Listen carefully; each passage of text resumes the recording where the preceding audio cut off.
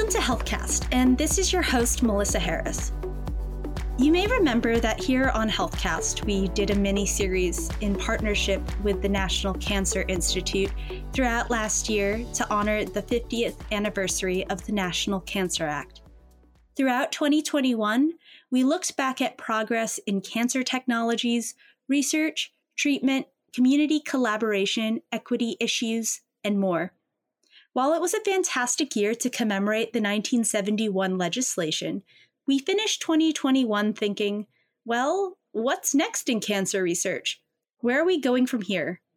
To answer those questions, HealthCast is bringing you Cancer HealthCasts, again in partnership with NCI. Every month, we'll highlight different areas across NCI and see how they're pushing the ball forward in the fight against cancer. We'll talk about news in the cancer space. We'll do program highlights. We'll dig deeper to see how NCI is collaborating with different partners and look at different intersectional aspects of cancer. We'll also see how technology and cutting-edge innovation and research is making a difference. I'm really excited to bring you these episodes, and I hope you're excited to listen. Our first episode will come out this month in May, and again, we will be releasing episodes every month, so tune in.